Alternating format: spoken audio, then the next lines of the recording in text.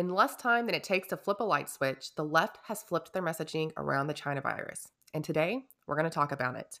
This is Whitney Short. Welcome to The Whitney Short Show.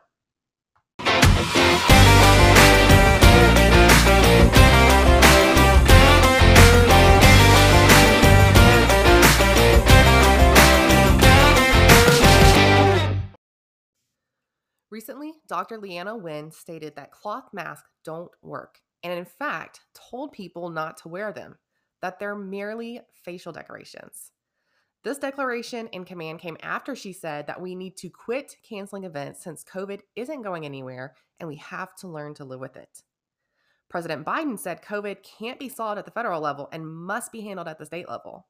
He also finally acknowledged that we shouldn't be focused on case count, but on hospitalizations.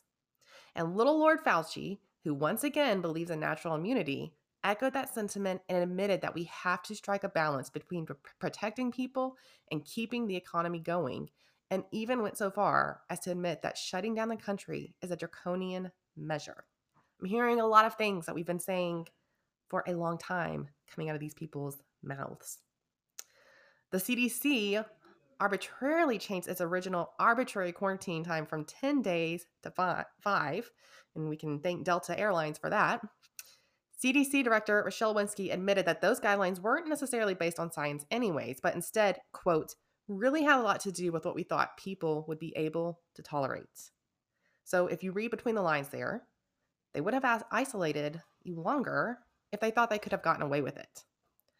Also, as a result of this new arbitrary policy, many people can now go to work with COVID, but can't if they're not vaxxed. Makes total sense.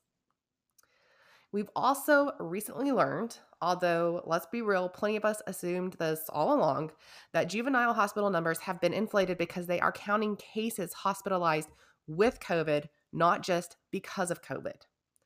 This could lead us to wonder how inflated all other hospitalization and death numbers are for the same reason for the past 2 years.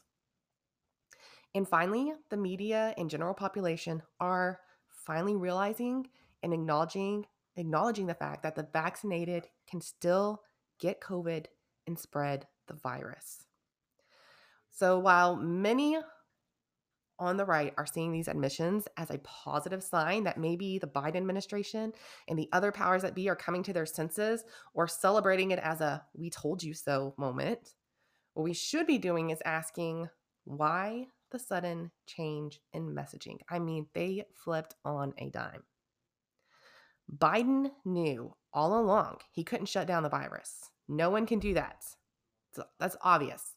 Fauci and the CDC knew their so-called guidelines were arbitrary and not based on science. And they also knew that shutting down society would have serious consequences. They knew natural immunity didn't just suddenly disappear and become irrelevant. They knew they were fudging the numbers on hospitalizations and death in order to scare people into doing what they wanted. And they've been digging their heels in for 2 years now, telling us to shut up, mask up, vax up, and lock up. So what gives? What gives is that Americans are exhausted and unhappy. Joe Biden's approval ratings just keep sinking. They are the lowest they have ever been. Democrat leaders in the House and Senate keep announcing they're quitting or retiring. At least 30 so far have announced that they will not be running again in 2022. And 2022 elections are just around the corner. So the Democrats are in a panic. The general consensus is that Republicans will at least try to take the House and maybe the Senate. And the left knows that if they don't turn their ship around, they won't even have a fighting chance. In addition to the switch in COVID messaging, Democrats are once again pushing the federalization of elections, changes to the filibuster in order to ram legislation through, and fear-mongering about the death of democracy if we don't do these things. It's all a bunch of cow poop. Have you ever wondered how the left can change positions on an issue in an instant without ever batting an eye, as if their new position is the one they've held all along and we're the crazy ones for saying otherwise? It's because the left does not have any moral standards. None. Their only standard is what allows them to maintain power and push forward their agenda of tearing down the current systems and institutions and ushering in their version of utopia.